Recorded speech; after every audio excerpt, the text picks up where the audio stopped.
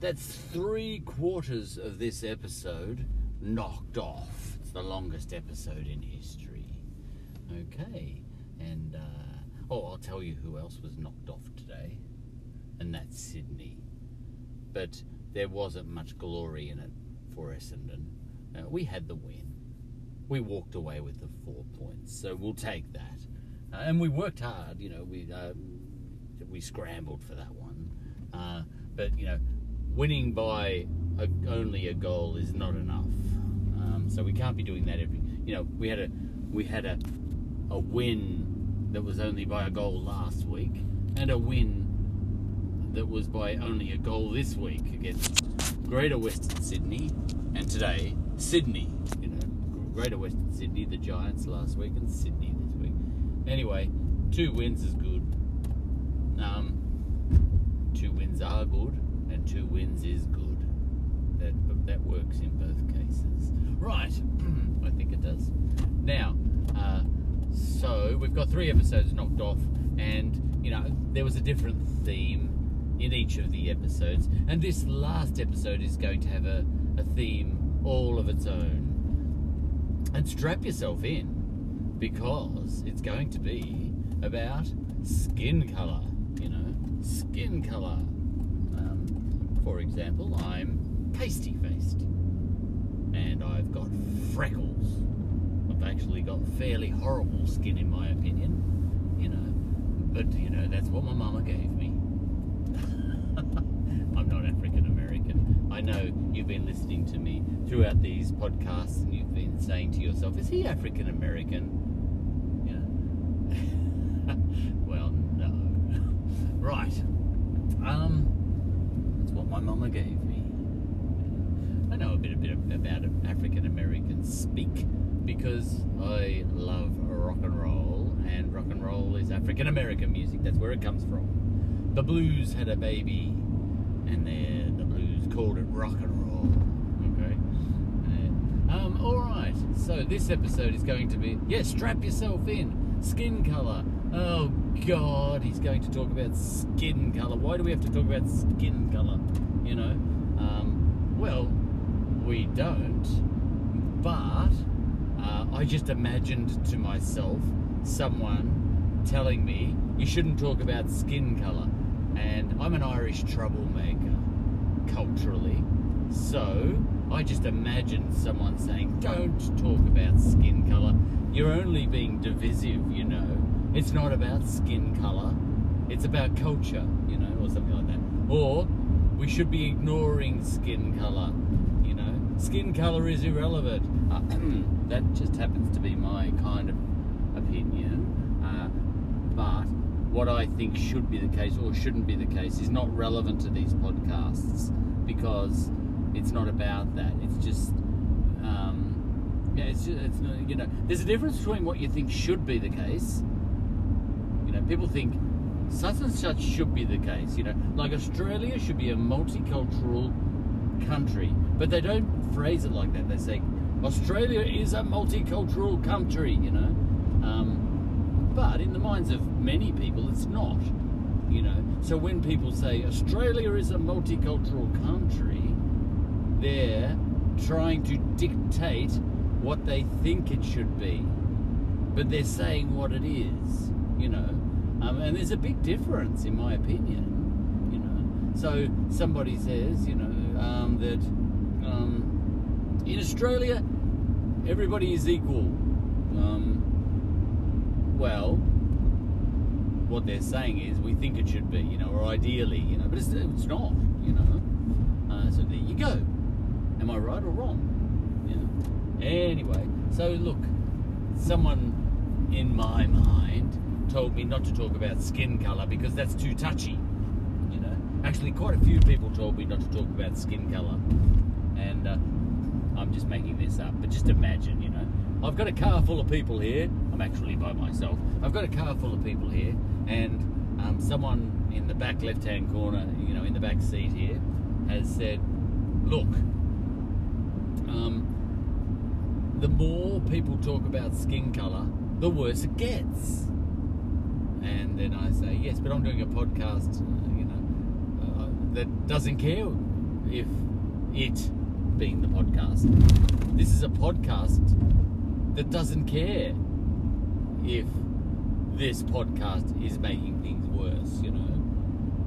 And another person in the car says, the more you talk about skin, it's irritating, people talking about skin colour all the time, you know. Now, it just so happens I don't, you know. As it turns out, I reckon I'm remarkably colourblind in real life. I have to be reminded about skin colour for it to be an issue. You know, this is me in real life, and maybe that's because I'm a little bit absent-minded, you know, and that is me. And people say, oh, such and such, you know, like I might have, let's just make something up. I might have an Indian friend, you know, from the south of India. I think they're darker skinned. I think, all right, and you know, this Indian person might be my friend. You know, I've been friends with him for years. I work with him, okay, and then someone says, so, you know, is it strange working with a dark-skinned guy? You know, because this section of the episode is about skin colour. So I'm going to start talking in language that uses words like black and white, you know.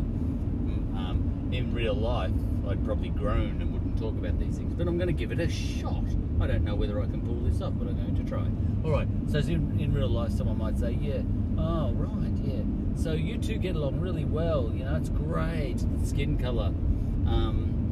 You almost seem to, you know, it's not an issue for you, you know. Now, that person might be thinking that I might reply, yes, you know, we made a pact, you know, and we said, listen, mate, you know, to each other. We said, I don't care if you're Indian, I reckon you're a good bloke. And he said, well, I don't care if you're Australian, I think you're a good bloke, you know.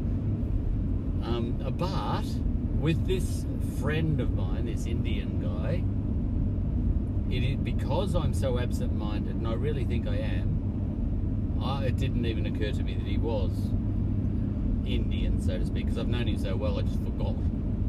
Oh, rubbish, you might say. No, seriously, I kind of forget. You know, it's just so irrelevant to me. It's not a case of, like I just said before, that, you know, the first thing I saw when I met this guy was his skin colour, and I decided to rise above it and make him my friend. It's not like that, you know. I might have just met him, g'day, how you going, what's your name, blah, blah, blah, you know, and all right, welcome to the team, you know, this is at work, and I might not have noticed, you know. Now, there are some people that will notice straight away. Now, that all sounded a bit silly then, maybe. If you're the sort of person that notices skin colour straight away, you know, and you may well be an anti-racist or a racist, you know, so either way, you know, the first thing you might do is notice skin colour. It's the first thing that pops out at you, you know, and already in your mind, you're making allowances, either in a positive or a negative way, for the fact that that person's got skin colour, and you are altering your behaviour slightly, or a lot, because of that person's skin colour, all right? Now, that's probably true of racists and anti-racists, you know. So an anti-racist, you know, might meet someone from Botswana. I like saying Botswana because I don't know anyone from Botswana. Do you know what I think I do? I actually met a guy from Botswana up in the bush one day. I was camping in the bush, and a guy from Botswana came walking past me, past my tent. It was a very strange conversation. I did not expect to see him there. And he was walking through Lerderderg, it's Lerderderg, you know, National Park. The most bizarre thing, he just came out of the bush and he just kept walking.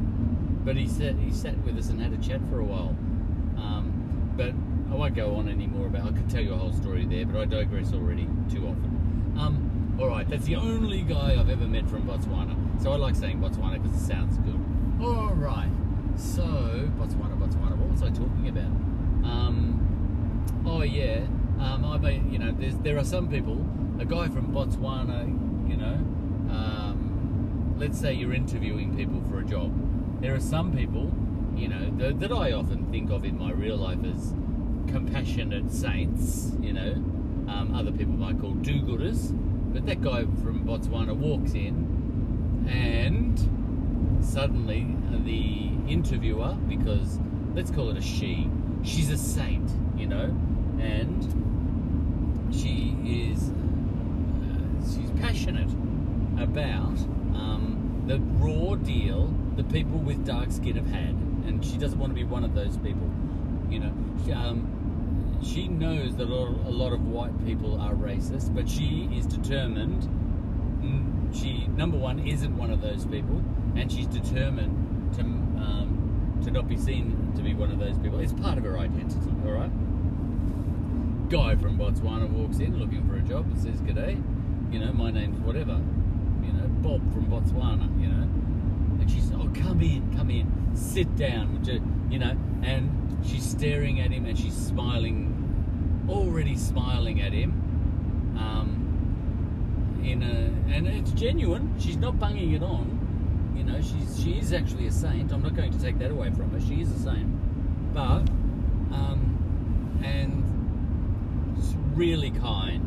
You know, being extra kind to this guy. You know, if you were recording the interviews and you recorded this interview, she's being more kind to this guy than she was. You know, the previous guy was just an Anglo, and he walked in. "Hi, what's your name?" "Oh, yeah, all right then." You know, Bob from Botswana walks in. "Oh, hello, have a seat. Are you comfortable?" "All right, now this interview is, you know, don't be nervous, all right? This is going to be you know, we're all friends here, and, you know, and all that sort of stuff, you know, so just be nervous. Are you sure you're ready? Now, okay, and she might say to Bob from Botswana, "Look, if you don't understand the question, please just tell me, and I'll ask the question again in a different way, all right?" And Bob, you know, who's actually never been outside Australia, was his parents from Botswana, says, "Oh, gee, thanks, yeah." And he's thinking, reckon I'm in here, reckon I might get this job. And meanwhile, the Anglo, you know, who was Terry, you know, in the previous interview, she didn't do anything like that for him. Okay, so that's one sort of person who notices skin colour, and she would be an anti-racist in real life, and a good person. I am not going to say she isn't a good person, right? Then there's the opposite, who's the racist, you know. And I think it is racism, but, you know, like my friend Raj. I had a friend Raj, who was an Indian guy, and the only reason I knew that was because his name was Raj. How does that sound? All right. And he said, well, you know, someone's racist depending on what your definition of racism is. Okay, I love that one. All right, so let's just say he's a racist under some definition of racism. This other guy who's doing interviews as well, and a guy comes in, you know, Mary comes in. Terry. Terry comes in for the interview, and he goes, "Hello, how are you?" Blah blah blah. And then Bob from Botswana walks in, and the first thing he notices is Bob's skin, you know. Where you from, you know, that sort of thing, you know. Now he probably carries out the interview properly and perfectly and all that sort of thing, but the thing is, if you could get inside his head, you know, the skin colour is a big deal for him, okay? So there's your other guy. So there's two people where the skin colour is very relevant, you know.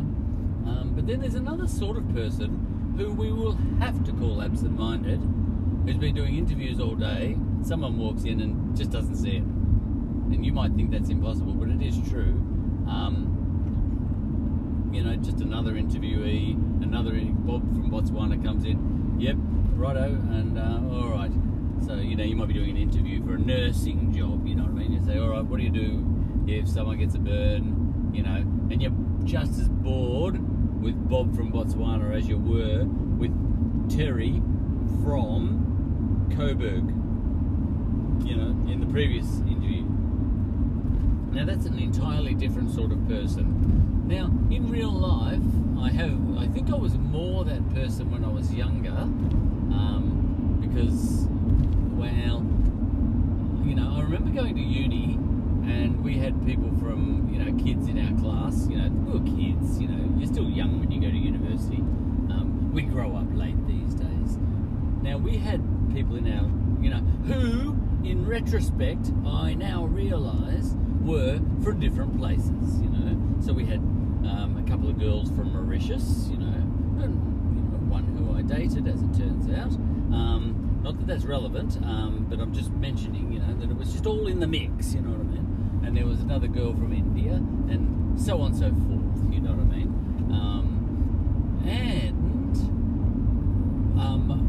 Beyond and above anything and everything, I can't quite remember, but if I had to swear on a Bible or something, I'm not sure that it registered with me all that much, because I think I'm absent-minded and I was young, and also I'd grown up in a small country town where I'd never met a dark-skinned person in my life anyway.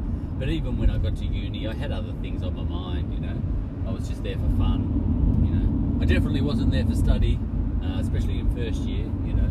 So when I went to university, it was all an adventure, you know, and it was all about the social life and all that sort of thing. And, you know, wow, you know, this is great, you know. Yeah, and the first thing you went to, everyone was over at the pub, you know, and all that sort of stuff. Now, as the years have gone by,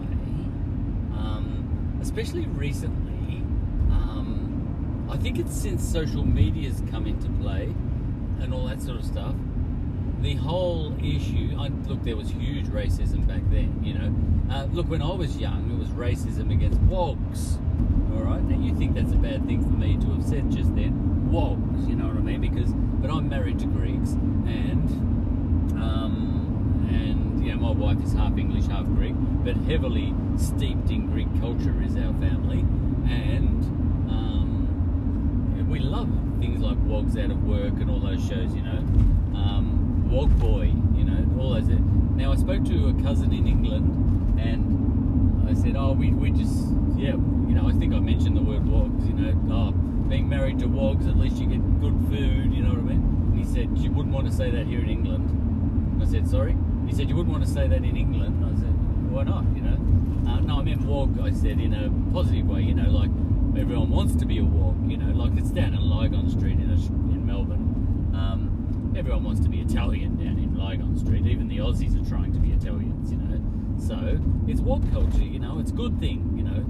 The word has been turned around. Now, if you haven't had much contact with Greeks, Italians, or whatever, and I've had a lot of it, contact with Italians too. You know, my kids are learning Italian and all that sort of stuff. But the point is, and you know, I know two aunties. Oh, I've got an auntie that lives in Italy, you know. But anyway, the point is,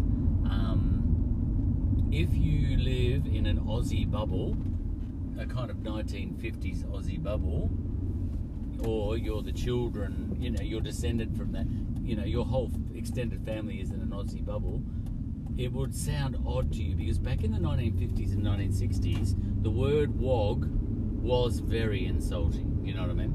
But in Australia, and this will lead to what I want to talk about in the fourth quarter, you know, this episode, this portion of the episode. But there came a time in Australia when the Greeks and Italians flipped it. They flipped it over.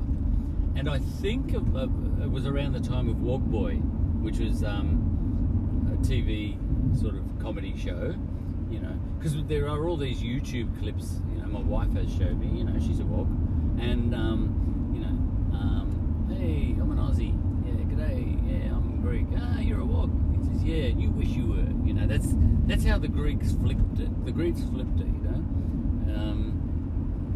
and if you live in a bubble and you haven't been involved in that sort of sphere, it's probably still in your world. To hear someone say Wog might still sound like a bad thing, and you might have missed the flip All right. Now, the Greeks and the Italians, you can ask my in-laws, the Greeks and Italians flipped it at one stage, and I agree that they did. Now, how they did that was first through comedy, and there was, Giannopoulos, whatever his name was, and he put out a show called Wog Boy, which poked fun at, all the stereotypes of being a Greek, He had a Valiant, a hotted up Valiant, That was Skippies and Wogs had that in common. We all loved sort of V8s. All right, young blokes, all the same on that. But the stereotype was the Greeks had the Valiants, and the Aussies had half the Aussies were into Fords and half the Aussies were into Holdens, and that's the way it worked. All right, but the Greeks flipped it, and the Italians too, I presume. I'm closer to Greeks, and it really did become the case that there were only two types of people who were wogs and people who wished they were, and that's very strong. And a lot of us have been into Roman and Greek history anyway, forever, and there is such a thing, for example, as a Philhellene, if you know that word, a friend of Greek culture.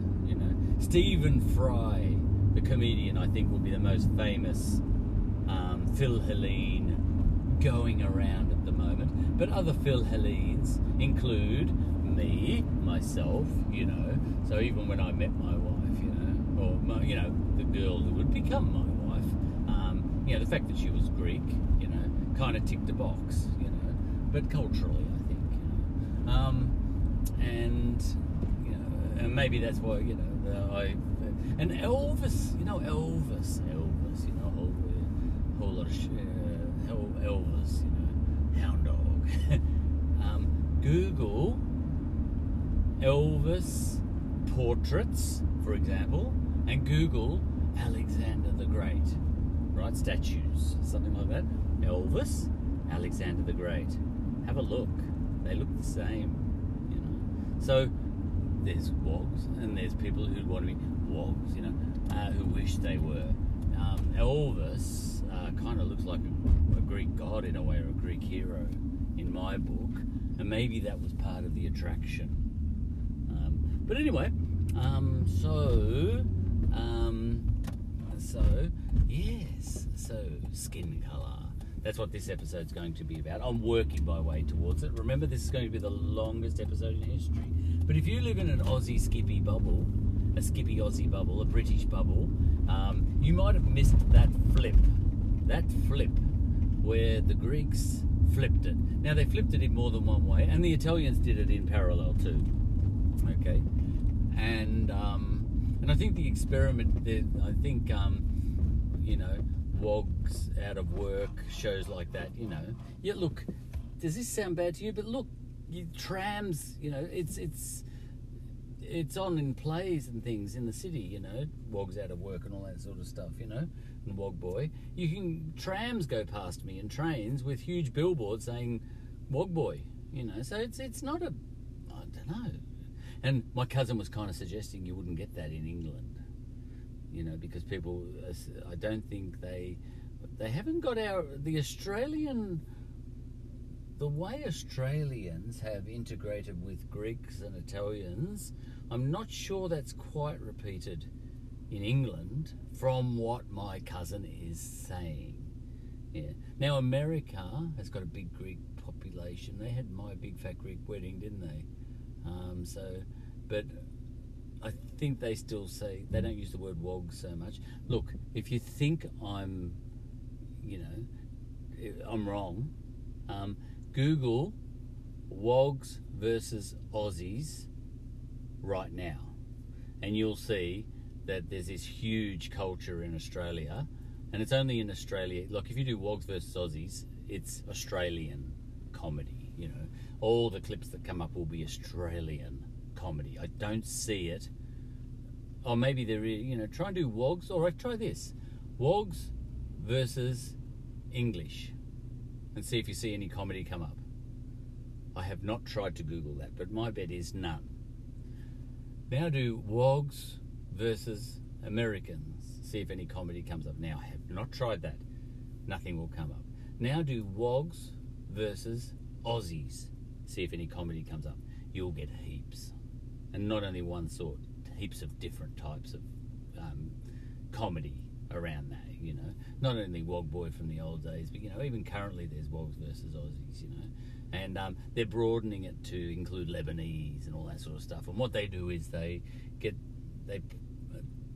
there used to be this way a long time ago in the 1960s, and we used to have this show called Kingswood Country, but it was written by Anglos, and it was poking fun at Greeks, you know, or Italians or whatever. And there was similar things in England, but it was clearly created by Anglo producers for humour purposes, and the Wogs that were brought in to do those shows were there invited by the English, but the English or the Britishers, you know, whether that's in Australia or over in England, were driving the process. You know, they were the creative forces. They were, you know, so the comedy was, you know, from that perspective, you know what I mean? But what was good about Wog Boy and all that sort of stuff, it was made by the Greeks. Made by the Greeks. So it's around the other way. And then they employed Aussies to play the Aussies, you know. That might not be exactly the case. It might have been a partnership between the Greeks and the Aussies, but I perceive that the Greeks are running the show, you know. No, it was definitely the Greeks running the show, you know, in that case.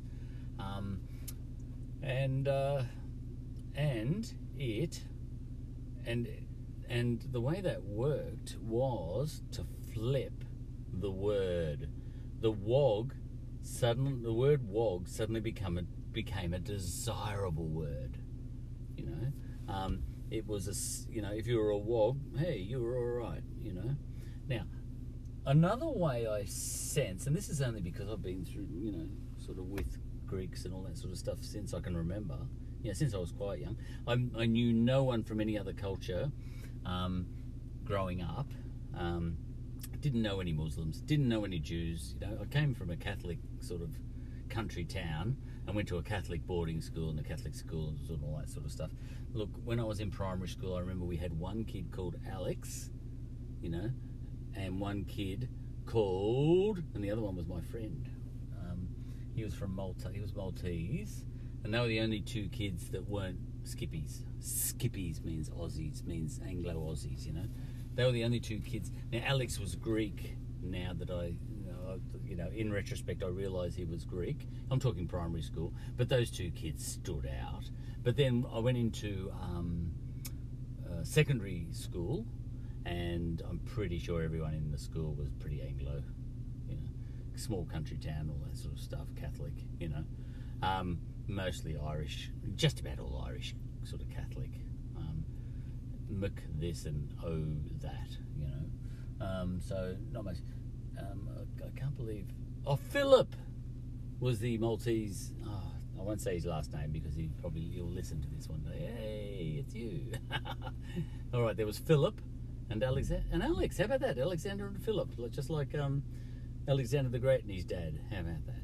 Now they stood out. They had strange names too. You know, Alex and Philip. But I was friends with Philip. I haven't thought about him for years. Yeah, but there you go. And look, we did have some Italians around the suburb, but they're the only two I remember from my class, because they had lions on the front of the houses. You know, they used to. Yes, you'd have a normal Aussie sort of house, and then there'd be a lion on the left and right sort of gate post. Anyway, so but back then, you know, they were wogs, in not such a good way. I was friends with Philip, so I must have been pretty blind to all that myself. Look, I don't think it really mattered that much anyway. You know, my wife's uncle says that that if Australia had the chance, it would have just brought in Britishers after the war, but we needed more people than that after the war to do infrastructure and all that sort of stuff. The snowy, hydro scheme, and the railways needed a lot of workers. So we essentially, we put the call out looking for Europeans to come to Australia. We had a pretty much a white Australia policy, which doesn't include Greeks and Italians really. It's clearly signalling a preference for Northern Europeans,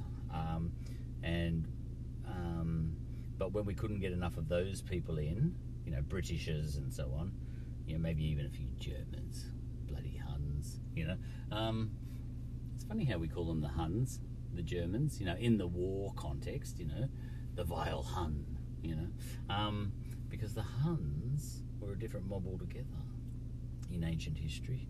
In fact, the part of the reason the Roman Empire fell way back in the crisis of the 3rd century was Huns. The Huns swept out of the steppes of Asia, underneath, Russia, swept across the top of the Germany, the Germanic lands, and started slaughtering Germans and pushing those Germans down towards Rome, the empire, modern day France, and then they spilled into Rome as refugees, all the Germans, and the Huns. That was because the Huns were slaughtering the Germans.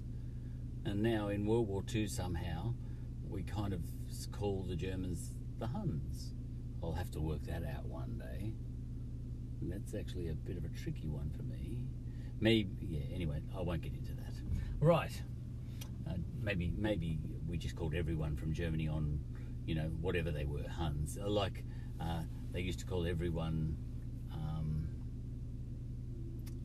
to the east of sort of Hungary. For a while we were calling everyone Turkish, Turkish music, no matter what it was, even if it was from Persia or whatever. All right, now, okay, so the Greeks flipped it, and this is going to get onto skin. I'm going to get onto skin colour at some stage, but this is my long way of getting. I like to dance around a subject. I feel if you take a long time to do something, to get to a point, it doesn't come across as you pushing a point. Now, the fact that I haven't got any point to push, I'm just emptying my head. I'm not here to educate you. I'm here to just empty my head and mull things over and all that sort of stuff. I have no instinct to be pushy, I have no instinct to say it's all about skin colour, and I have no instinct to say it's all about not skin colour. There are people you might talk to about subjects such as I'm talking about in this episode as a whole, who want to, they're starting with a premise that it's all about skin colour. Imagine someone for whom it's all about skin colour, and no matter how you discuss the subject of, let's say, Indigenous Australia meeting Europeans for the first time, or, Christopher Columbus coming to America, Captain Cook coming to Australia, all those sorts of things, no matter how you discuss it, modern politics, the world economy, geopolitics, no matter how you talk about it, that person is always going to bring it back to skin colour. That person is going to always bring... Now, my mate AB does that. You might be trying to... Even if I was talking about the relative merits of the American political system, American political system, that's the political system of European America and the political system of European Australia, he'd be just, and I'm trying to talk about the difference between a republic and a constitutional monarchy and all this, and which one's better and all that sort of stuff. His eyes would glaze over, my friend AB. Now, I'm not saying he's a bad person for doing that.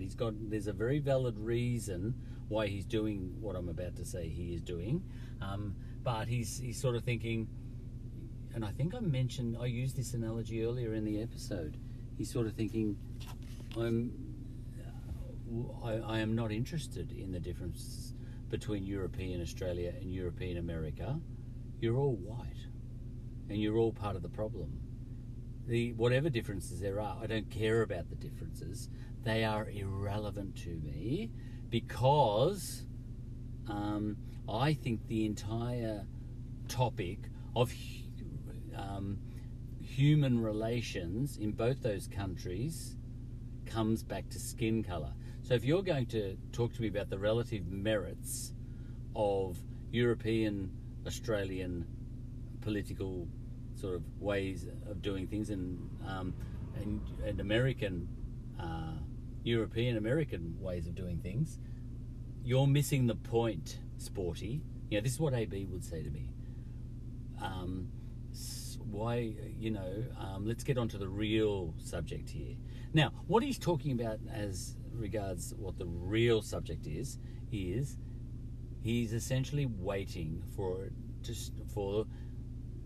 to get past all this detail, this irrelevant detail, about whether a republic, a US-style republic is better, or an Australian-style constitution is better, and all that sort of stuff. Let's get past all that, because what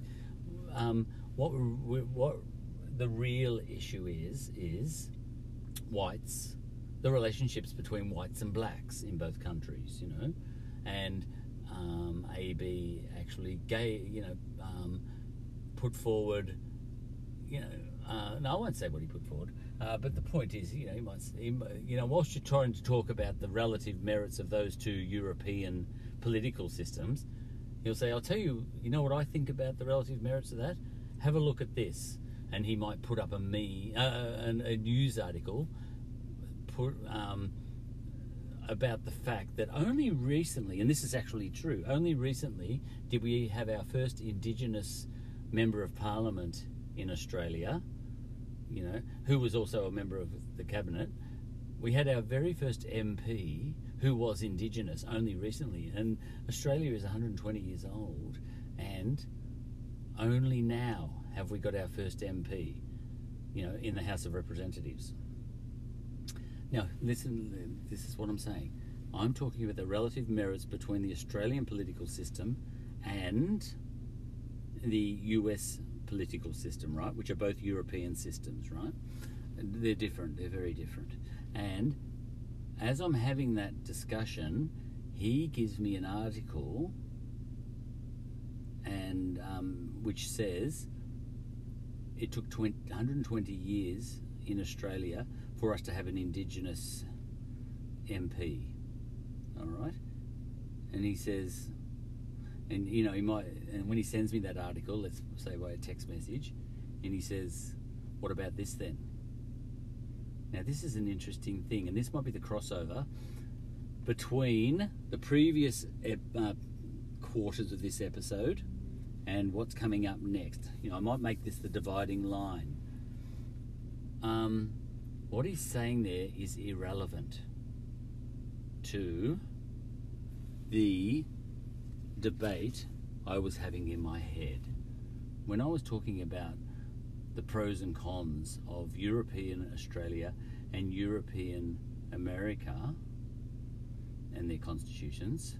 For him to point out that Australia has not catered well to, now, black people, because that's what he's on about, AB, black and white. He's very into black and white. And this episode is, very much trying to get into black and white language, because I'm not used to that. It's not my thing, but I want to make it my thing for the purpose of this episode, because out of respect for AB, I should be seeing things from his perspective as well. Right. Now, technically, in the way that I was arguing about the two different constitutions, an hour and 3/4 ago in this episode, there, the relation, the way they treated the black populations in each country is a sideshow. It's not that relevant, But AB happens to be black.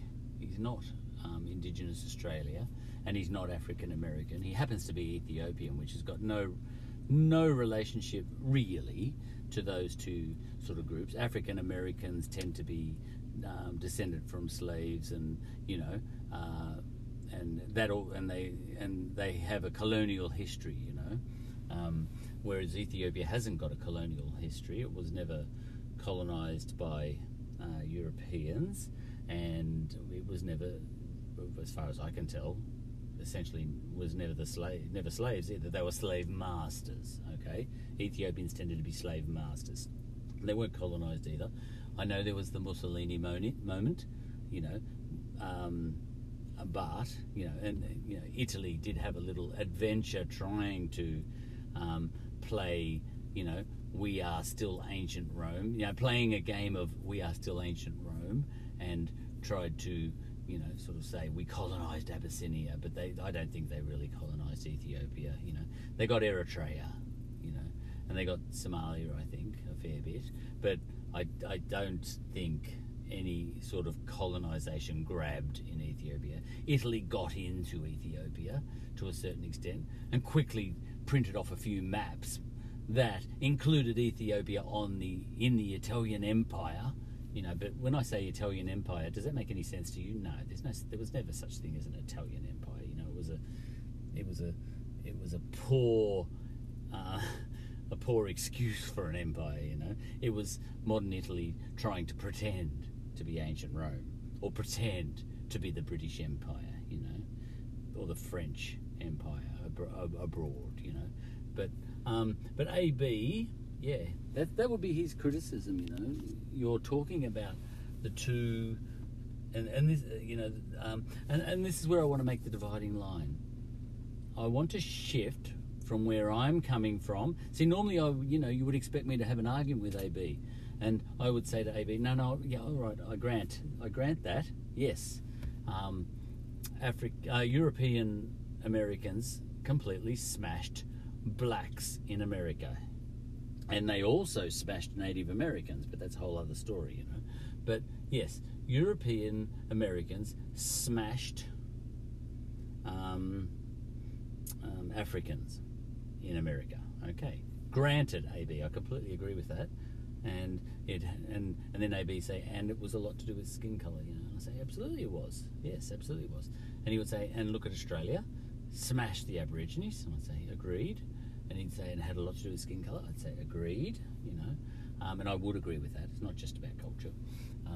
I'll get to why I think that by reading some excerpts from this book I've got in my car called Biggles Takes a Holiday, which is written by a British author called Captain W.E. Johns. And I read all the Biggles books when I was a kid. No, I probably didn't. I only think I did, but I read a lot of them, Right. I read every one of them that I could get my hands on. Okay, and we had a lot in our library, and I don't think it would probably be illegal to have them in a school library now. Now that's interesting. Make sure I come back to that, okay? But all my teachers encouraged me to read Biggles books when I was a kid, and when I read some excerpts from Biggles Takes a Holiday, which I've got in the car here with me, you're going to wonder how it could be that good Catholic brothers would allow me to read a book like Biggles Takes a Holiday, which I'm reading again now as a 56-year-old, and I haven't read since I was a teenager. Okay, and now that I read it now, I think to myself, wow, I don't even remember it being this racist. And I'm not just talking about Biggles, don't go near the jungle. There's gollywwogs there. There's that in the book. But that's nothing compared to other parts of the book. And, and then we're going to have an ethical dilemma later about whether I should read out what's in the book, because on one level you should burn the book. But then if you burn the book, how is anybody going to know where we've come from to get to where we are now? People will say, oh, come on, we weren't so racist before. And if you've burned all the Biggles books, how are you going to prove that they were? Like, imagine a racist, and you say, listen, Europeans were racist in the 1950s, he might say, someone might say that Europeans were racist, and you throw it. He says, no, they weren't. Prove it. And you say, I can prove it, all right. I've got the. Oh no, I burnt the Biggles books. I can't prove it. And then I'll say, see, we weren't racist. And he said, no, there was these books. There were these books called Biggles books, and they were racist. And I said, well, show them to me. He said, no, I burnt them all because they were that bad. I said, so I've got to take your word for it. But if he still had those books, he could give it to me and say, read page 105. And then I might read that and go, holy moly. Oh my goodness. All right, that's bad. And I might well say that, And then, and then I might go, do you know what? It's a good thing you didn't burn those Biggles books. Because if you had have burnt them, I would not have believed that. Now, I think this is a really important point. Now, for the same reason that I think it was a good idea that I didn't burn all these Biggles books, as soon as I rediscovered them and discovered that they had this stuff in them, for the same reason that I didn't burn them, I also want to talk about them and even read excerpts from them in this episode. Now, it's buried deep in the episode, 3 hours in, maybe 4 hours in, so it's very deep in. I'm not really trying to advertise it. I'm not trying to glorify it or anything like that, but I want to read some excerpts later, and I haven't decided whether I'll read them word for word or not. I probably won't. I'll probably go bleep, ... where the words are really bad, Gollywog and wog in the context of a Biggles book is not as bad as some of the things the others for example, they're talking about all the gollywogs in the jungle, and they're saying, and they eat each other, but even that's not the worst, it goes for far worse. All right, we'll get back to that now.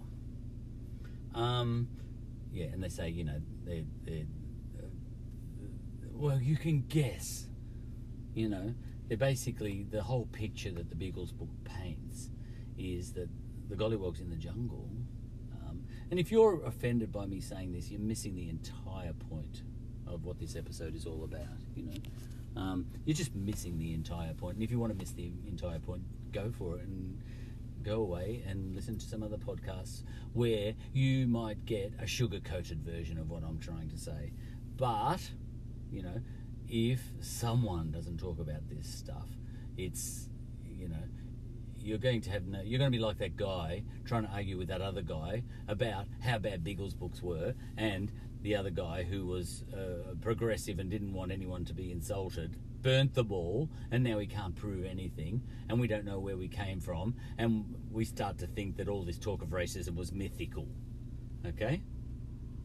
And I think that's not a good thing. I think even my friend AB would say that's a bad thing. In fact, I think, unless AB is not as smart as I think he is, and he is a very intelligent person, so I shouldn't say that, but, if he's a dummy, and hears me talking about how racist Captain W.E. Johns was in these Biggles books, I think he's cutting his own nose off to spite his face.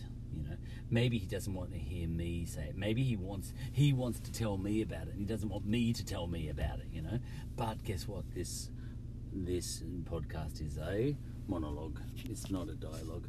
He's not invited to tell me about it. I'm here to just tell myself, That's what this podcast is. And that's just what it is.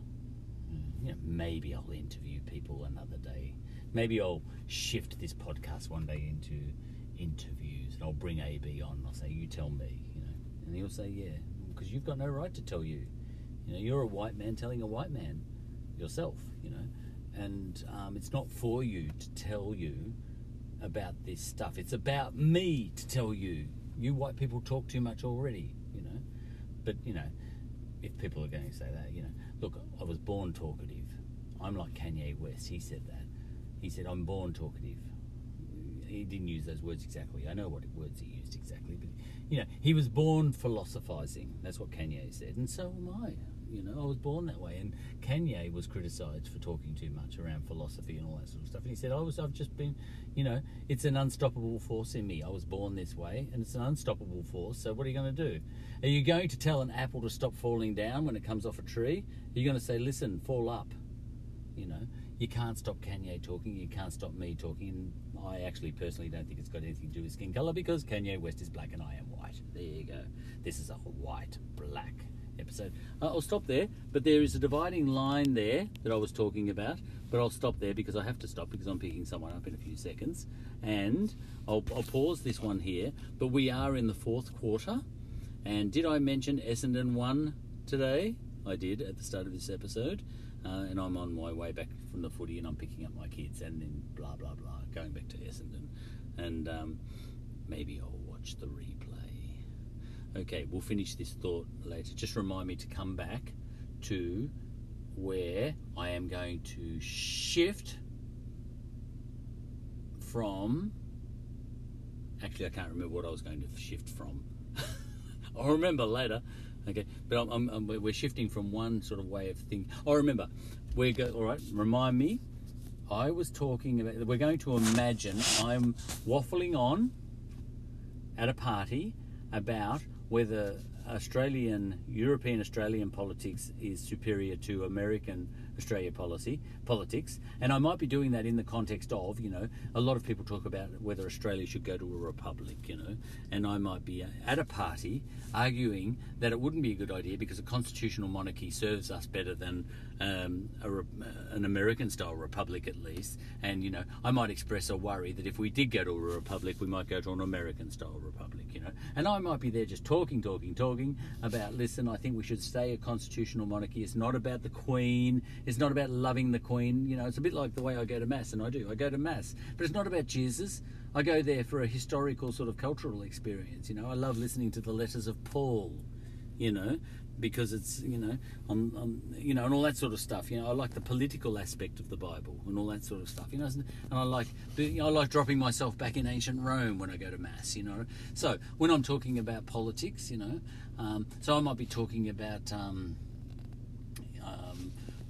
You know, and I might be saying, listen, I think we should keep a constitutional monarchy. And they say, why do you want to keep the Queen? I say, I don't want to keep the Queen. I want to keep the constitutional monarchy. It's a completely different thing. I'm not talking about that. I'm talking about the system. I'm not talking about the Queen or even the institution of the Queen. You know, the Queen is something that our constitutional monarchy employs. She works for the constitutional monarchy. You know, she's a slave to it. You know, I might be talking along these lines, and I'm talking about, but you know, everything I'm talking about is one European system versus another European system, and then AB cuts in and says, hey, you're missing the point.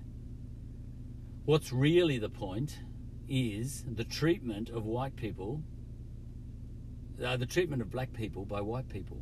And then I'd say, sorry?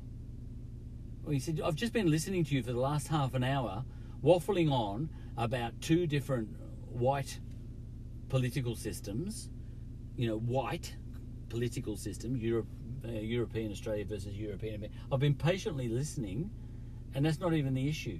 I said, what are you talking about?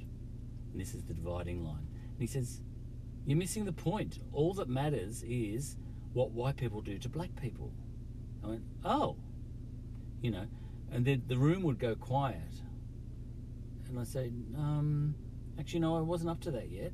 You know, I'm happy to talk about that separately, but that's a separate sort of issue. He says, no, it's not. It's all about that.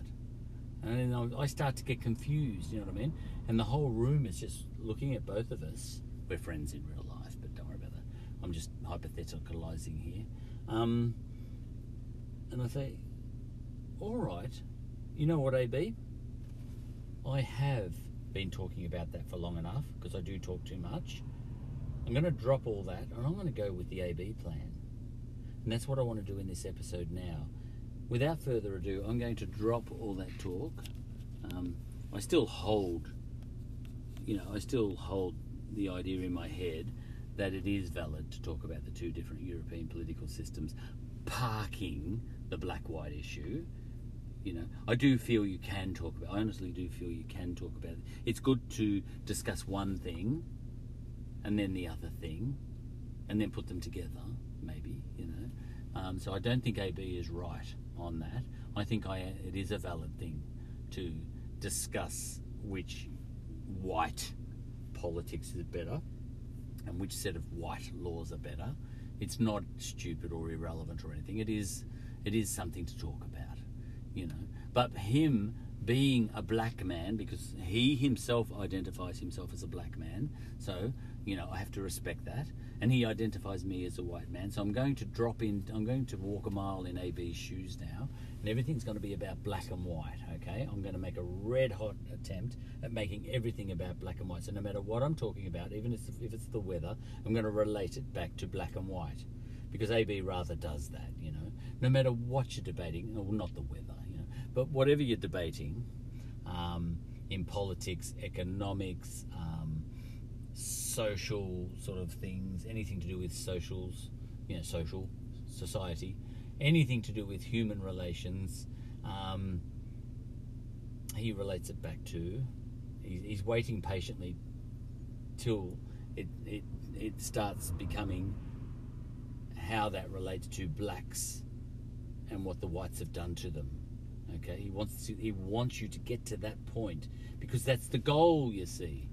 And the goal, it's like a born-again Christian. No matter what you talk about, the end of that conversation will bring it all back to God. Okay, and it's a very, you know, you get what I'm saying here.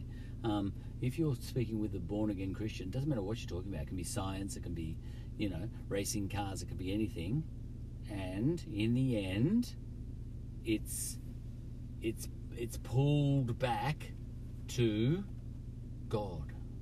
You know, God gave us racing cars. You know, that sort of thing. You know, you could be talking about the discovery. You know, the discovery of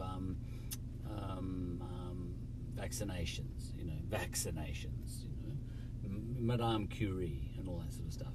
And you'll say, it's because God was working through Madame Curie, you know, and that sort of thing. You know what I mean?